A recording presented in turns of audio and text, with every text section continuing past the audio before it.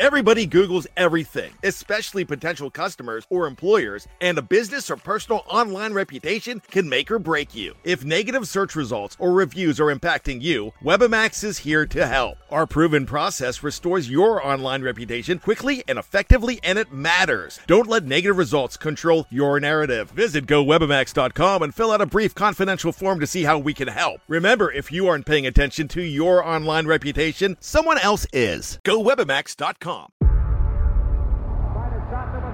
Before history is written, it's played. Before it's frozen in time, it's fought one shift at a time. Before it's etched in silver, it's carved in ice. What happens next will last forever. The Stanley Cup Final on ABC and ESPN Plus begins Saturday. We took it all. We brought them to our land. An endless night, ember hot and icy cold. The rage of the earth. We made this curse. Carved it in the blood on our backs. We did not see. We could not, but she did. And in the end... What will I become? Senua's Saga. Hellblade 2. Play it now with Game Pass. Okay, round two. Name something that's not boring. A laundry? Ooh, a book club. Computer solitaire, huh? Ah, sorry, we were looking for Chumba Casino. That's right, ChumbaCasino.com has over 100 casino-style games. Join today and play for free for your chance to redeem some serious prizes. ChumbaCasino.com. No purchase necessary. Void where prohibited by law. 18 plus. Terms and conditions apply. See website for details.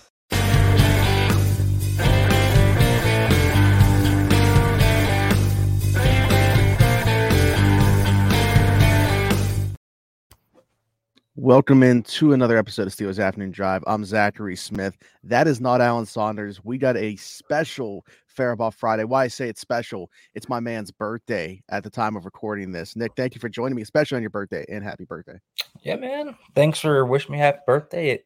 Indeed, I am celebrating as well. You know, it's a good day.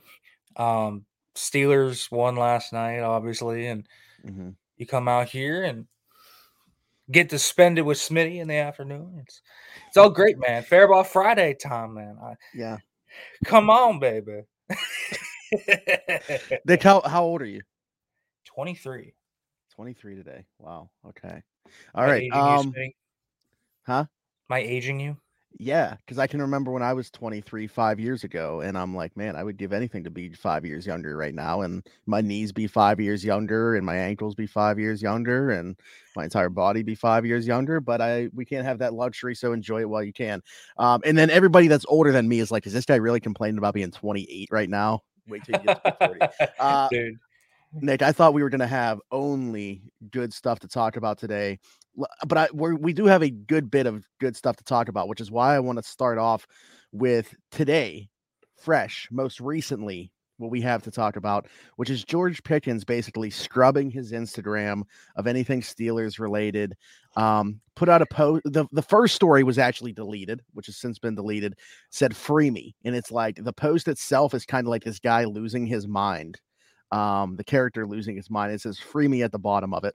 He unfollowed at least Mike Tomlin and Kenny Pickett. I'm not sure who else he was following prior to that he doesn't now. But the only players on the offensive side of the ball in the Steelers that he does follow now, and yes, I feel very stupid even mentioning this stuff, is Broderick Jones, goes back to their Georgia days, obviously, and Mason Rudolph, oddly enough, are the only two players on the offensive side of the football that he follows. We've seen things like this before where a guy scrubs his Instagram, obviously very frustrated with his situation. The body language was not good last night. Even after Deontay Johnson scores his first touchdown in 660 days or whatever it was. Nick, what do we make of this? And is this something that could linger over, as time progresses, or do you think that the Steelers are going to be able to kind of put a lid on this situation? I always hate talking about these Instagram things because it can be something, it can be nothing. I think with GP, it's tough to read because this is a guy that's so emotional. Like, he is an emotional person. He's an emotional football player. Like, he wears those emotions very proudly on his sleeve. We've seen that work in his favor. We've seen that obviously work not in his favor. We've seen him blow up on the sidelines where Deontay Johnson has to calm him down, whoever has to calm him down. We have seen this time and time again. When things don't go well, he just gets really frustrated. I think that's part of how he just expresses his frustration and expresses his emotions. Now, I will say this. I think we are talking about as an issue here his ability to deal with said emotions publicly, right? Like, there's a way to go about frustration as an NFL football player. The way to do it, especially if you're like not trying to do like a master strategic game, right? Like, okay, if you're Devontae Adams, for example, who was really frustrated with what was going on in Las Vegas, and you were like, all right, I probably like there's an end game to that, right? It's either okay, these guys are gone or I'm gone, basically. Like that's an end game. I'm not sure there's an end game to this GP stuff. Like I don't think he's like gonna go request a trade to Omar Khan tomorrow and say trade me in the offseason. Like I just think he's really frustrated with how the last two games have gone for him. Because he hasn't had big numbers, right? Since Deontay came back, Deontay's been the featured receiver because Pickens is getting all the double teams. He's doing the dirty work basically, while Deontay is getting the stats. That's kind of what's happening. And now he should have had 2 touchdowns, right? He should have had the touchdown against the Jaguars obviously happened, but should have had it against the Titans too if he didn't just make that massive gallop to the sideline and should have been a touchdown. But I think what you're kind of seeing here is his frustrations in not being able to get high volume targets while Deontay is getting high volume targets.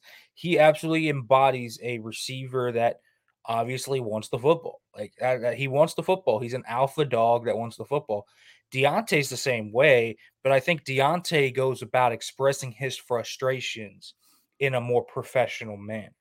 And I think even young Deontay had some of these flare-ups on social media at times where he would make some things and you'd be like, okay, what's going on here with Deontay Johnson? Like, I'll say this. I don't think this is Antonio Brown. I've seen people saying he's doing like an AB speed run. I don't feel like it's an Antonio speed run situation. I feel like we're just talking about a really emotional football player that has to learn how to deal with said emotions of frustrating stretches. You're going to have those as a football player in the National Football League, even if Pickens is as good as he is. And really, I mean, let's talk about it. He only has himself to blame for the fact he doesn't have a touchdown yesterday. Like, that's a touchdown, man. He put it right where you want him. I understand some other plays, right? Like the drag, the cross route where he probably would have had 35 yards and Kenny just airmails it over his face. Like, I understand that, but you can't do it publicly unless you and your agent are like, all right, man, we're trying to get out of here. Like, and I don't know, maybe that's what they're trying to do. Maybe George has come to the conclusion he doesn't want to be here anymore. But I don't think that's what's happening. I think it's just an emotional guy. Based on the history I know of George, this is an emotional guy that is just having an emotional few days here because he's struggling on the field. And it is what it is. I think ideally you would want your wide receiver to be very happy with the fact that his other teammate scored a touchdown and be happy that his team won. But a lot of wide receivers, like this isn't a George Pickens specific thing. A lot of wide receivers.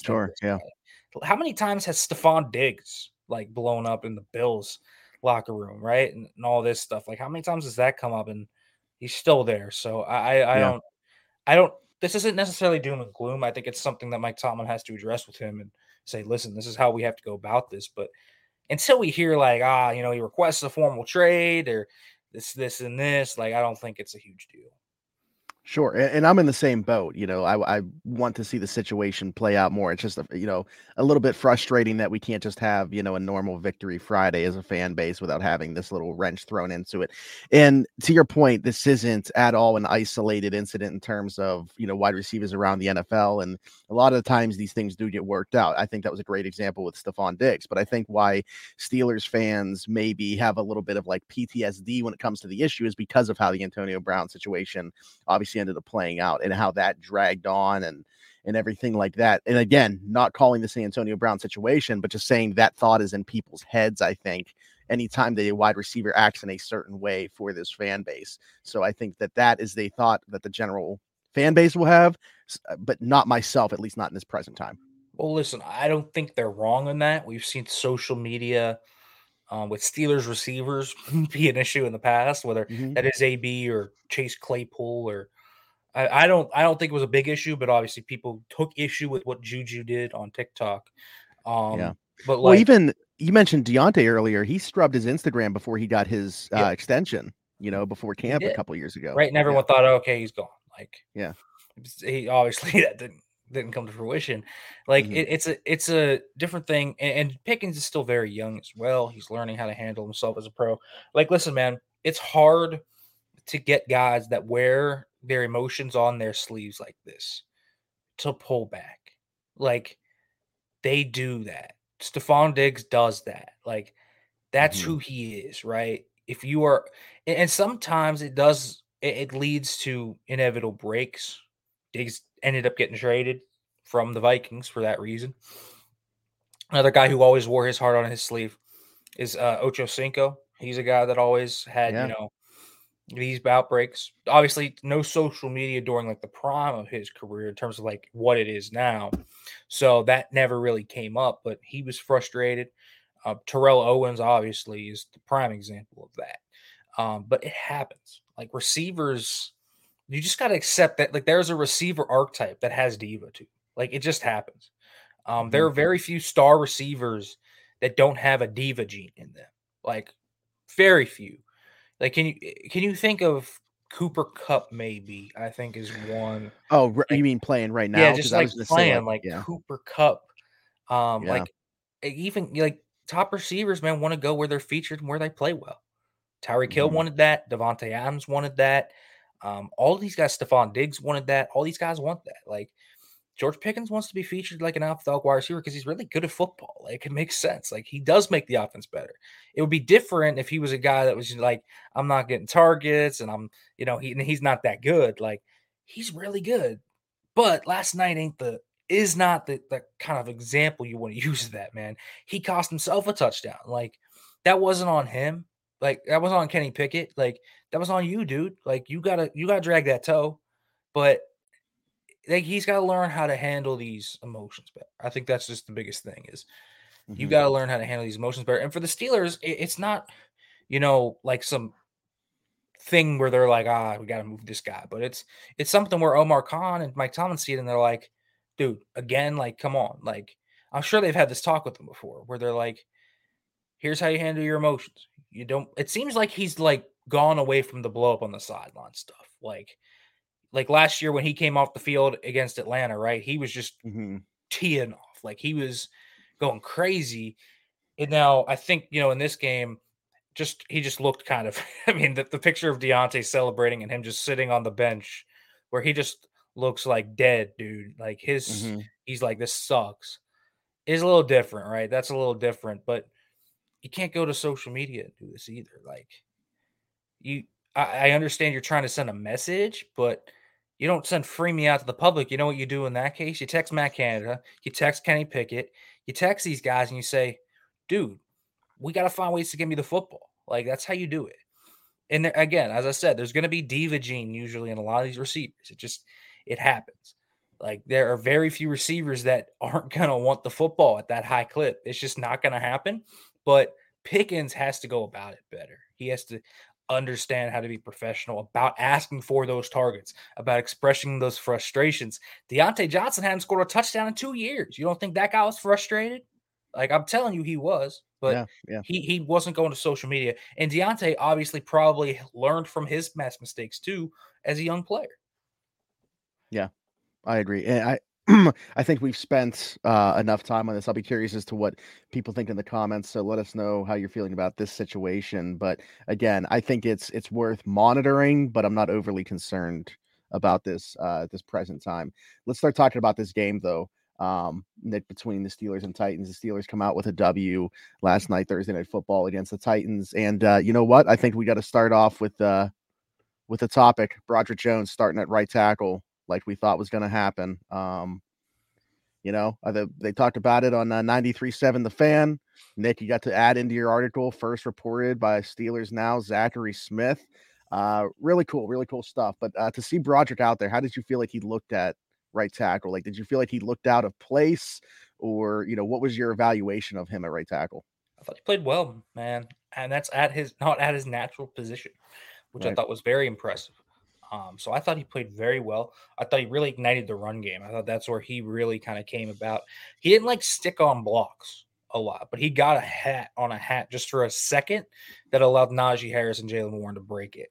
He was getting to the second level, had good technique. I think in the past game, he still showed a little bit of inconsistencies. I still think his footwork and hand usage has to improve because I felt like there were a few plays where Landry kind of got him leaning a little bit. But Broderick is such a good athlete that he just recovered. Like there's some reps on his tape where it's like technical mess, but dude, the guy's athleticism is so insane he can just recover. And then there were other reps where I think you saw him put it all together. And he just looked awesome. Like I never really thought Landry was ever in danger of getting to Kenny all night. Like I thought that was pretty good. I thought he was really solid in pass pro as a result of that. And Landry's not like this twitched up edge rusher, so it makes sense that Broderick would be good against that type of guy. But I think when you saw him against the Texans, for example, Grenard is pretty good athlete and was able to kind of get in on him a little bit, beat him inside a little bit. But then when the Ravens game came, he kind of understood how to set things. I thought his growths in picking up stunts has been awesome.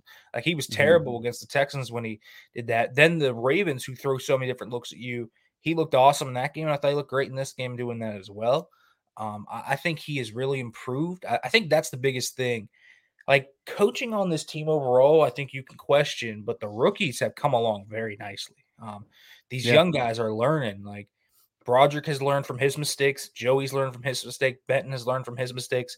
Darnell Washington plays 10 snaps against the Jaguars, gets more snaps this game, comes back and plays a really good football game. Like I think it's a good thing to see your rookies learning from their mistakes and not making the same thing twice. I think that's like a really important indicator of how your young guys are being coached.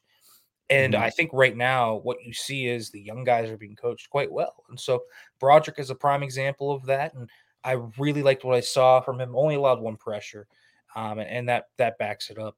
So he's playing at a high level, man. I thought it looked great, and there should be no reason this guy, I don't care if it's at right tackle or left tackle, there's zero reason this guy should not be starting going forward. He's their best tackle right now. Absolutely. I want to ask you that because this kind of goes to the coaching point too. I put this on X. Alan and I talked about it before. I believe Tyler and I talked about it around the forum too, but I think I brought it up so many times. Forget who I've talked about it with, but I don't know if I got your take on this. How much I think that we were all in the camp that, like, Joey Porter Jr. should have been playing earlier. We wanted Broderick on the field earlier. Keanu Benton, I think, has seen a slight increase in the amount of snaps he was playing earlier as well. But like, how much do you think that the slow process in their development has played into the fact they're getting such good results early? Like, what's that balance there, between throwing them to the fire, maybe not getting good results, and then like them not being in the right headspace and being down, as opposed to knowing when they are ready in situation and putting them into the best possible situations when you feel like they are? Yeah, I'll say this. I think first of all, the Jones and Porter stuff was exacerbated by how bad the vets were. Yeah. I don't think Benton was as exacerbated because Adams and Ogunjobi and Watts and Loudermilk and Leal have all played well. Like, I think so. It's been easier to swallow the Keanu Benton stuff because Benton is still, getting 30, 40 snaps a game. Like, I think when he got like 19 against the Jags, it was like, okay, what are you doing? But like, okay, he's third in the rotation. Like, yeah, you might want to get less for Larry, but like, it makes sense why like Keanu is not getting all these. Yeah, I don't think there's really been anything egregious on a week-to-week basis. Yeah, in terms I think of the his Jaguars snap game was the only one where I was like, okay, dude, like he played like 17 snaps or something, or maybe that. Like I was like, what are we doing? Like that's got to change.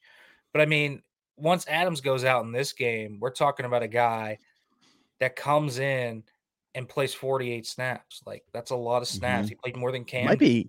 Might be more snaps than he's ever played at Wisconsin. I think he's played more than that at Wisconsin. Really? He was notorious for playing all game at Wisconsin. Like that's one of his things. So he was able to do this. Larry playing 50 snaps. I understand with Mon down that would naturally happen, but would still like to see Larry play a little less. And that's not because Larry isn't good. I just think he's a really streaky player. So I think the less you get of him in terms of like give him like 35, 40 rather like 55, like that's a lot for Larry.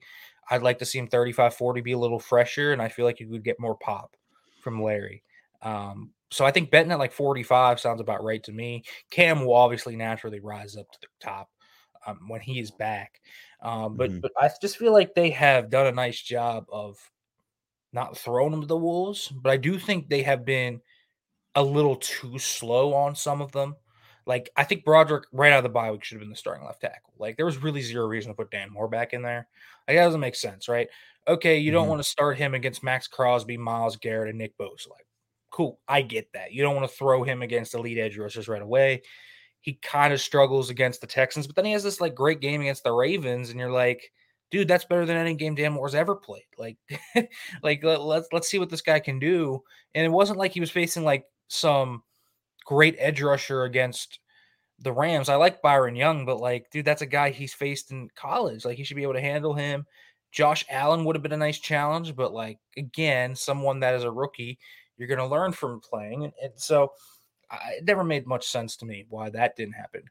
I think the Joey one makes sense. And here's what I'll tell people, because have they paid attention to what's gone on in Washington?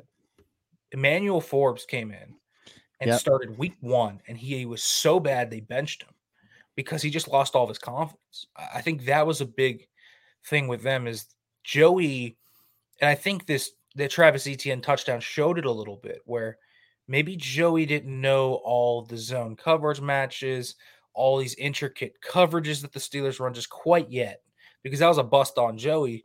I think, and I know that's a bust on Joey because I talked to KZ and Joey, and they both said it was man-to-man to that side. I know it looks like cover 2. KZ said they were disguising cover 2. So if you take that by the word, that was on Joey. I think it was too. Derek also agreed that it was probably on Joey, and that they was doing a check there. But I just think Peterson and Wallace were so bad at some point that after the Ravens game, it was like, dude, like, what are you doing not playing this guy more? Like, they should have been playing him more against the Texans. Like, he was getting, like, he started off with 7 snaps and like 10 snaps, which I understand is kind of a game flow thing because they weren't doing all these dime packages looks, and they weren't putting out a 3-corner nickel very often, as often their 3 safety nickel. But I mean, come on, dude. Like, at some point, I feel like Peterson and Wallace were killing the team so much that it was like, you got to play the guy. Like, and I feel like they finally kind of caught on, but it even felt like it was a little late against the Rams, right? Where he only played 40% of the snaps in that game, I believe. Finally got the starting job against the Jags, but like, he got in over, like, Puka was going off the whole first half in that game because Wallace and Peterson were getting toasted. Like, if Joey's in there the whole time, you got to wonder how much Puka does. So I just feel like they were a little slow. I think there was a balancing act. I think they were right to bring them along. And I know people said, oh, they should have been starting from day one. Like, I understand why some of these guys weren't starting from day one, but I do think they absolutely brought them along too slowly. And they've made some really dumb kind of backtracks in areas with, Darnell only playing 10 snaps, getting outsnapped by Rodney Williams, Jones not starting. Like, they've taken some weird backtracks through it too. So I understand, there's that fine line, but I think that their handling of the rookies both deserves praise because, yes, you don't want to throw them in there completely before they're comfortable, but also, brother, when your vets are playing as badly as these guys have, when Dan Moore's getting smoked every week and Wallace and Peterson are arguably the worst corner duo in the NFL, like, some point you got to let them rip. And I think that in particular has earned them scorn. And I think their handling of Darnell Washington still doesn't make much sense. Let the guy catch the football once. He caught the ball once. He's had 1 target over the past like 4 games. I mean, I don't know if he's going to be good. But, like, dude, what's the harm in trying him? Like, what's the harm in trying?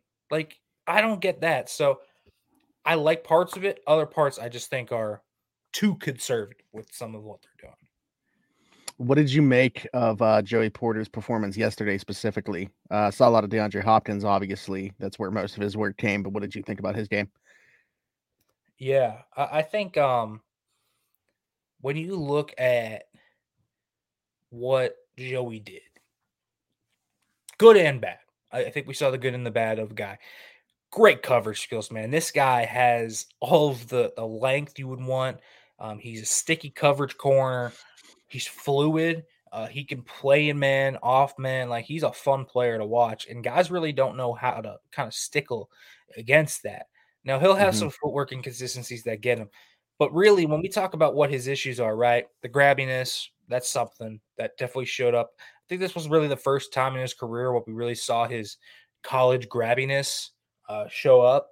Got hit with a few of those illegal contact holding calls. I think the last one was a complete phantom call. I don't know what that I agree. Yeah. But like I saw there were a like few on tape when you go back and watch, like, that could have been called. So I would like to see him clean that up because I think his hands are good enough to just work that way. And I feel like his hips are fluid enough where he doesn't have to grab those guys out of the break. I think his tackling is obviously the biggest area. I mean, Yeah. dude, it's not that, and I've seen people saying, "Oh, he's not strong enough." Like, I don't think it's that he's not strong enough. I think he is strong enough, and because otherwise he wouldn't be able to jam guys off the line like he does. Like, he stuns guys in press. He's got enough punch. His technique is so bad. Like, it is not that he's not willing. He just drops his eyes. Like, he goes down like this, where you just see the top of his head, and his eyes are right into the turf. Like, how are you going to tackle anybody not looking at him? Like, it's just impossible. And so he's got to stop dropping his head. He's wrapping them up. Like, you'll see him literally go like this to guys, but his head will be down and he'll just get rocked back because he's off balance, because he's over. Basically, when you drop your head, you lose your center of gravity, right? You lose the ability to play through the strength of your lower body. So even if he wraps guys up, it's all due to his upper body that he will bring them down. He's got to stop dropping his head. That's the biggest thing that he's doing right now. He's got to go through with his eyes. And so that to me is the biggest issue right now is, man, you got to wrap guys up. And so we'll see what happens. But that's the biggest area of growth. Overall, though, very promising play. Yeah. I mean, listen, I don't care. Anytime DeAndre Hopkins isn't like the elite DeAndre Hopkins anymore, but he's a good player, as you saw against the Falcons. He's still a good player, man. He shut him down. And this isn't the first guy shut down. He shut down Calvin Ridley, too. So I think we still need a larger sample size because cornerback play is very volatile and very very staticky week to week. But I'm very excited to see him get some of these tests over the next few weeks. Specifically, not the Packers, but Amari Cooper, Jamar Chase, these guys that are going to be coming up on that schedule. Like, I'm really excited to see those matchups because we've seen him go toe-to-toe with Devontae Adams for a little bit, but we haven't seen him play like that upper echelon guy yet, and he won't get that till he sees Jamar. And so I'm interested to see what he does against him. Yeah, that's like if we hadn't played the Raiders yet and they were on the schedule now, we would probably see Joey against him a lot more than we did earlier in the season. So, but yeah, I'm very encouraged just because I thought he would take a lot more lumps than what I've seen. Granted, like obviously the tackling stuff is an issue, and we both believe that that's more of a technique thing than a willingness to do so. So I think that can definitely be worked on. But you mentioned the footwork, which to me was a big, like everybody was talking about his ball skills coming out, right? But like he was around the ball. He had a ton of pass deflections. It was just a matter of converting those into turnovers. So I wasn't necessarily concerned with that. It was more the footwork for me. I think it's popped up at times, but I don't think he's gotten burnt because of it yet. And I just think that like he's been a lot better than I expected him to be in coverage up to this point. He's cleaned it up. Grady Brown deserves a ton of credit for this. He has cleaned up his footwork, his press techniques better. I feel like his grabbiness, although it was a problem in this game, was much better throughout the year. Like I didn't really see him grab against Ridley much, and Ridley's a better route runner. I just feel like he is a guy that has grown so much. And so even though I harped on those negatives where I said, okay, he's a little grabby, he's got to do this tackling stuff, like, do not get it twisted, folks. Like, this guy's having an awesome rookie year right now, and it's so promising to see a rookie corner play at this level because really you could argue he's been the best rookie corner. I mean, it's him or Witherspoon, like one of the two. Witherspoon's having a great year in Seattle, but like awesome. And dude, Gonzalez was before he got hurt. Very small sample size for him. I mean, that rookie class looks as good as what we thought it was going to be, and I thought Porter has just played so good. Through these first few starts, man. And it's not like he's faced scrubs. Like, we're not talking about, a random guy off the street here that's going to be a mechanic in 2 months. Like, we're talking about Calvin Ridley. We're talking about DeAndre Hopkins. Like, these are big name receivers that are still very good receivers. And again, I'm not sure, Calvin Ridley is like prime route running Calvin Ridley after his years off. I'm not sure Nuke is what he was in Houston or what he was at the beginning of his time in Arizona, but they pretty much proven this year they're pretty solid players still, man, and they can do whatever they want against top corners still. I mean, AJ Terrell got absolutely toasted last week by DeAndre Hopkins, and I think most people would agree AJ Terrell's a top 10 corner in the league. So, yeah, he can still do it, and Porter shut him down. I mean, that second half performance was just a masterclass by Joey. I mean, no catches, man, none, because he shouted him basically the whole time. It takes a lot of fortitude to go up to a coach on a short week and say, Mike Tomlin, nonetheless, and say, I want 10. When this guy, DeAndre Hopkins, is one of the best wide receivers of the past decade in football, probably is going to get a bust in Canton someday. And you're like, I'm just going to go cover this guy. And he does. Like, it would be one thing if you just say that and then you're like, you get toasted and they go away from it. Dude, the more he did it, the more he just shut him down. It was incredible. It's incredible to see a rookie do that. And I think Steelers fans should be very, very, very impressed because you can teach people how to tackle. You can teach people how to tackle. I can't tell you that enough. You can teach them how to tackle. It's hard to teach coverage skills, man. You can't, and you can't teach the length. You can't teach the length. It's his one unique trait. Yep, absolutely. I wanted to ask you about something unfortunate that happened in the game too. Was the loss of Cole Holcomb in the inside linebacker room, going to be done for the season. Those guys, Alan and I just talked about it this past week, how those guys were really coming into their own. Seemed like they found a nice blend in terms of how to use all of him, Quan Alexander, Annie Landon Roberts, and they were finding a nice mesh of the utilization of those three. Now Holcomb's out of the equation. Nick, how do you think that the Steelers inside linebacker room fills that void that's going to be left by Cole Holcomb's absence? It's really hard because I think that he has played at such a solid level for them. He's also their communication hub, which I think is even worse, right? They lose their two communication hubs because people were like, oh, Darius Rush is on and blows the coverage. And I was like, guys, I'm not surprised. Minka and Cole Holcomb are out. And kind of is what it is. But it's hard to replace Cole because there's not a natural guy to replace him on the roster. And Mark Robinson will probably step up in that, but he is not the same skill set as Cole, right? Mark Robb is an athletic player that's more of a run stopper, has questions in coverage, has questions about his processing right now. And I really like Quan and Landon. I'm worried they're going to get a little overexposed. I thought what was great about Cole Holcomb, Quan Alexander, Landon Roberts as a rotation is that none of these guys are elite linebackers. They're solid linebackers that have strengths, but they have clear weaknesses.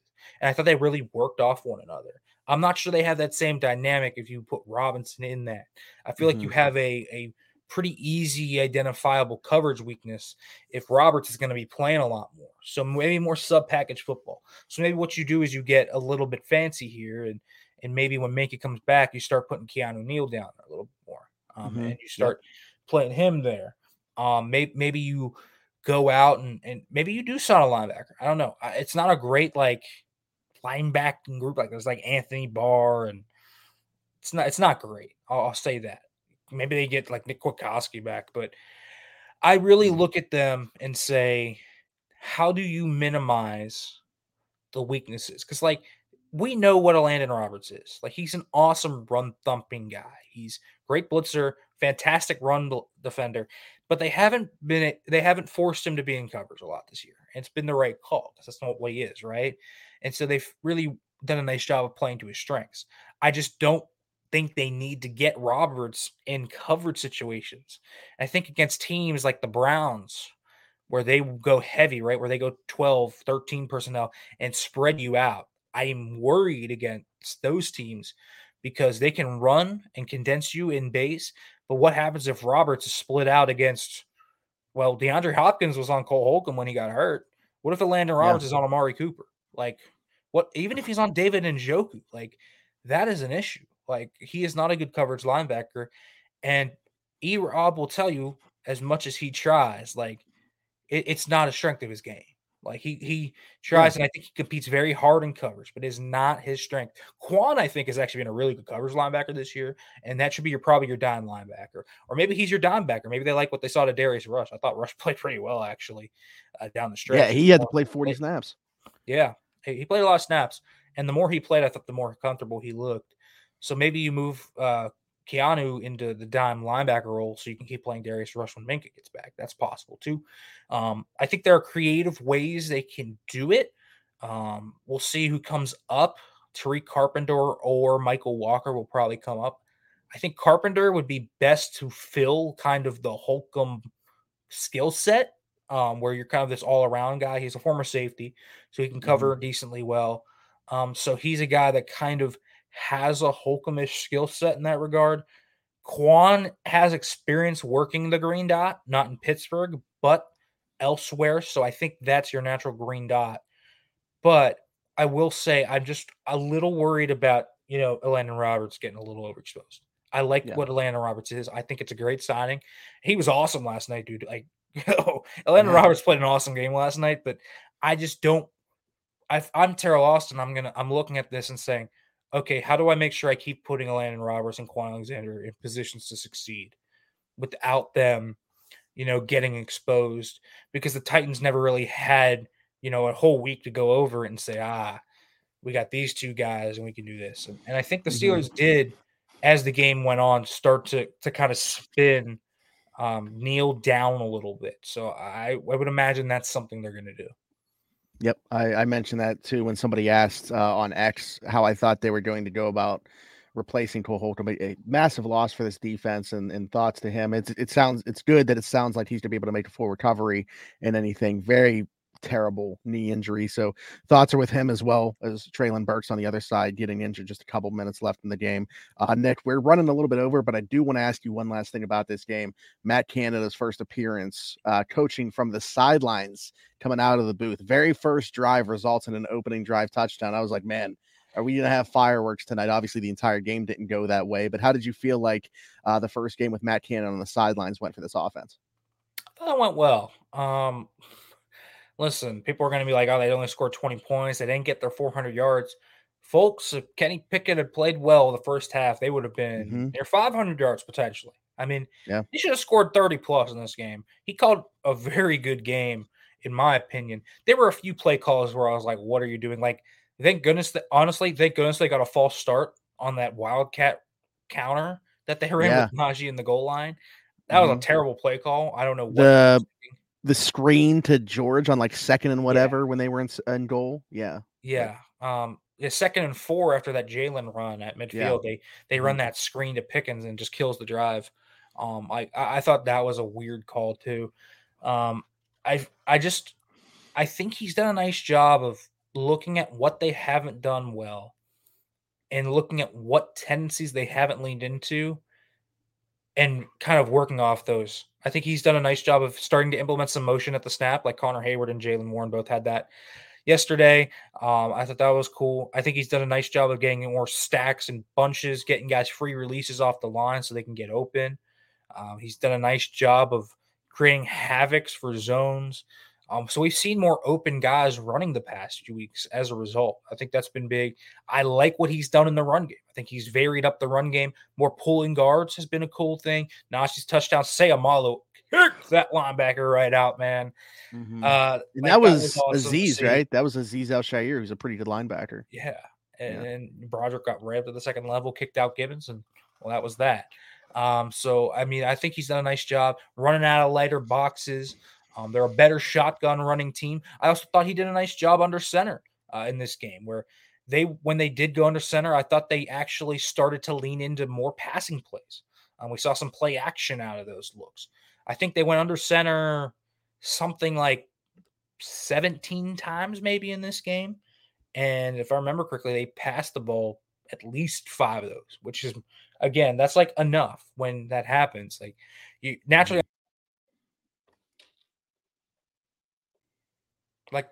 like naturally under center, you're going to run more than you pass. It's just, every team in the league usually does that, but I feel like they did a nice job breaking tendency. And I think the ability for Canada, it wasn't to talk to Kenny. It was to talk to Najee and Deontay and George and the offensive line, these other guys about what they were seeing and what they kind of liked better. I thought that has really helped. So I'm not sure that they're like magically fixed or anything, but I'll tell you what, man, last two games, I think has been the best called games of the season, certainly, and maybe the best called games of Matt Canada's entire tenure. He has done a nice job the last 2 weeks of trying to identify their weaknesses and switching it up. The passing game is just so much more varied than it was. And I like that they're running out of lighter boxes. He's getting them into lighter boxes and kind of looks out of those lighter boxes. I think the Rams were really the first game where he started to do that. And obviously they ran very well against the Rams in the second half. And I thought that was a big key to that game. I didn't think he did that as well against the Jaguars. I thought that they kind of started to stack it a little bit, and he was more focused on the passing game. But this game felt like where he kind of mashed it all together, and I thought it looked good. Now, I guess it's going to be how do you respond when DC start to get that on you, right? Because what happens with Canada is he finds something that works and they spams it into oblivion, and then it doesn't work anymore. And so I think he's got to work against that. But credit to him, man. I mean, he's been all the chance and everything that go his way, all the vitriol. But, he hasn't done a good job this year. But these last two games, I think he has not been the problem. I think execution has been the problem when they have struggled. The quarterback has not played well the past 2 weeks, whether that's been Mitch or Kenny. And so he needs to get better quarterback play. But I think if that ever comes and Kenny gets a little bit more consistency, I think the offense can be better. As long as Canada keeps this up. It's now, can Canada keep this up? With how this offense is going, right, Pickett will hit a hot streak and Canada will somehow revert back into being, what he was before from Rams to San Francisco. Yeah, and with Canada being on the sidelines, they had Glenn Thomas kind of taking that, I guess, role-ish in the booth. I don't know if you have any thoughts on that, but yeah, did you think that played a role in the offense as well? Just having like another voice maybe within that. Yeah, I think it's nice to have another voice in there. Now, I'll say this. I don't think this is some sweeping change. Like Glenn Thomas ain't going to be the next OC, guys. I'm just saying. The next OC ain't on this staff. I'm guaranteeing you that. Like, this isn't a situation where Randy goes and Matt Canada's coming along. Like, nah. What they're just doing is trying to, okay, Kenny, here's what I saw from the top view, because Matt's going to be focusing with Najee and Jalen. Like you saw, Ed Thompson, our photographer for Steelers Now, took a lot of photos of where Canada was, and I don't think I saw one photo of him sitting with Kenny the entire time. I think I saw him with Rudolph once, because Rudolph is kind of your clipboard guy that does a little of his scouting and all of that. Najee and Jalen, Deontay, George, and Allen. Like he's talking with the rest of the guys. So Thomas is just kind of being there and with Sullivan and him and saying, okay, this is what we're seeing from a quarterback perspective. I'm sure Canada can obviously always talk to Kenny if he needs to, but I don't think that's really what it was. So it's just streamlining the process. I think it's allowing Canada to dive into the entire offense. I think it was a little too Kenny-centric before. I'll say that. I feel like, before, I think one of the underrated talking points when they were putting guys in bad spots to succeed was I always felt like he was trying to accentuate Kenny while it sometimes went at the detriment of others. And so I think now they're starting to kind of work that out, wade the waters a little bit, and it's going to maybe be a process where Kenny has to get a little bit out of his comfort zone, but that's going to be for the betterment of the offense. I agree. Okay, well, a lot of good stuff there. Nick, tell the people where they can find you. Yeah, guys, you can follow me on X, Twitter, whatever you may want to call it, at FarabahFB. Read stuff at SteelersNow.com. Of course, subscribe to the Steelers Now channel as well. There you go. I am Zachary Smith, PGH. Like, subscribe, hit that notification bell here. Leave us a comment down below how you feel about any of the things that we talked about. And yeah, if you're listening somewhere else, be sure to leave us a 5-star review over there. Until next time, have a great weekend. Alan and I should be back on Monday. Alan and I haven't done a show together since Wednesday now. Him and Carter did a great job yesterday, Nick and I today. So 4 different faces on your screen within the last 48 hours. But we'll see you guys on Monday. Have a great weekend. Until then, thanks for jumping in. Take another ride on the Steelers Afternoon Drive. We took it all. We brought them to our land. An endless night, ember hot and icy cold. The rage of the earth. We made this curse. carved it in the blood on our backs. We did not see. We could not, but she did. And in the end... What will I become? Senua's Saga. Hellblade 2. Play it now with Game Pass. I'm Victoria Cash. Thanks for calling the Lucky Land Hotline. If you feel like you do the same thing every day, press 1. If you're ready to have some serious fun for the chance to redeem some serious prizes, press 2. We heard you loud and clear. So go to LuckyLandSlots.com right now and play over 100 social casino-style games for free. Get lucky today at LuckyLandSlots.com. Available to players in the U.S., excluding Washington and Michigan. No purchase necessary. VGW Group. Void where prohibited by law. 18+. Terms and conditions apply. Hello, it is Ryan, and we could all use an extra bright spot in our day, couldn't we? Just to make up for things like sitting in traffic, doing the dishes, counting your steps, you know, all the mundane stuff. That is why I'm such a big fan of Chumba Casino. Chumba Casino has all your favorite social casino-style games that you can play for free anytime, anywhere with daily bonuses. That should brighten your day a little. Actually, a lot. So sign up now at ChumbaCasino.com. That's ChumbaCasino.com. No purchase necessary. VGW Group. Void where prohibited by law. See terms and conditions. 18+. This is the story of the one. As a maintenance engineer, he hears things differently. To the untrained ear, everything on his shop floor might sound fine, but he can hear gears grinding or a belt slipping. So he steps in to fix the problem at hand before it gets out of hand. And he knows Grainger's got the right product he needs to get the job done, which is music to his ears. Call, click Grainger.com, or just stop by. Grainger, for the ones who get it done.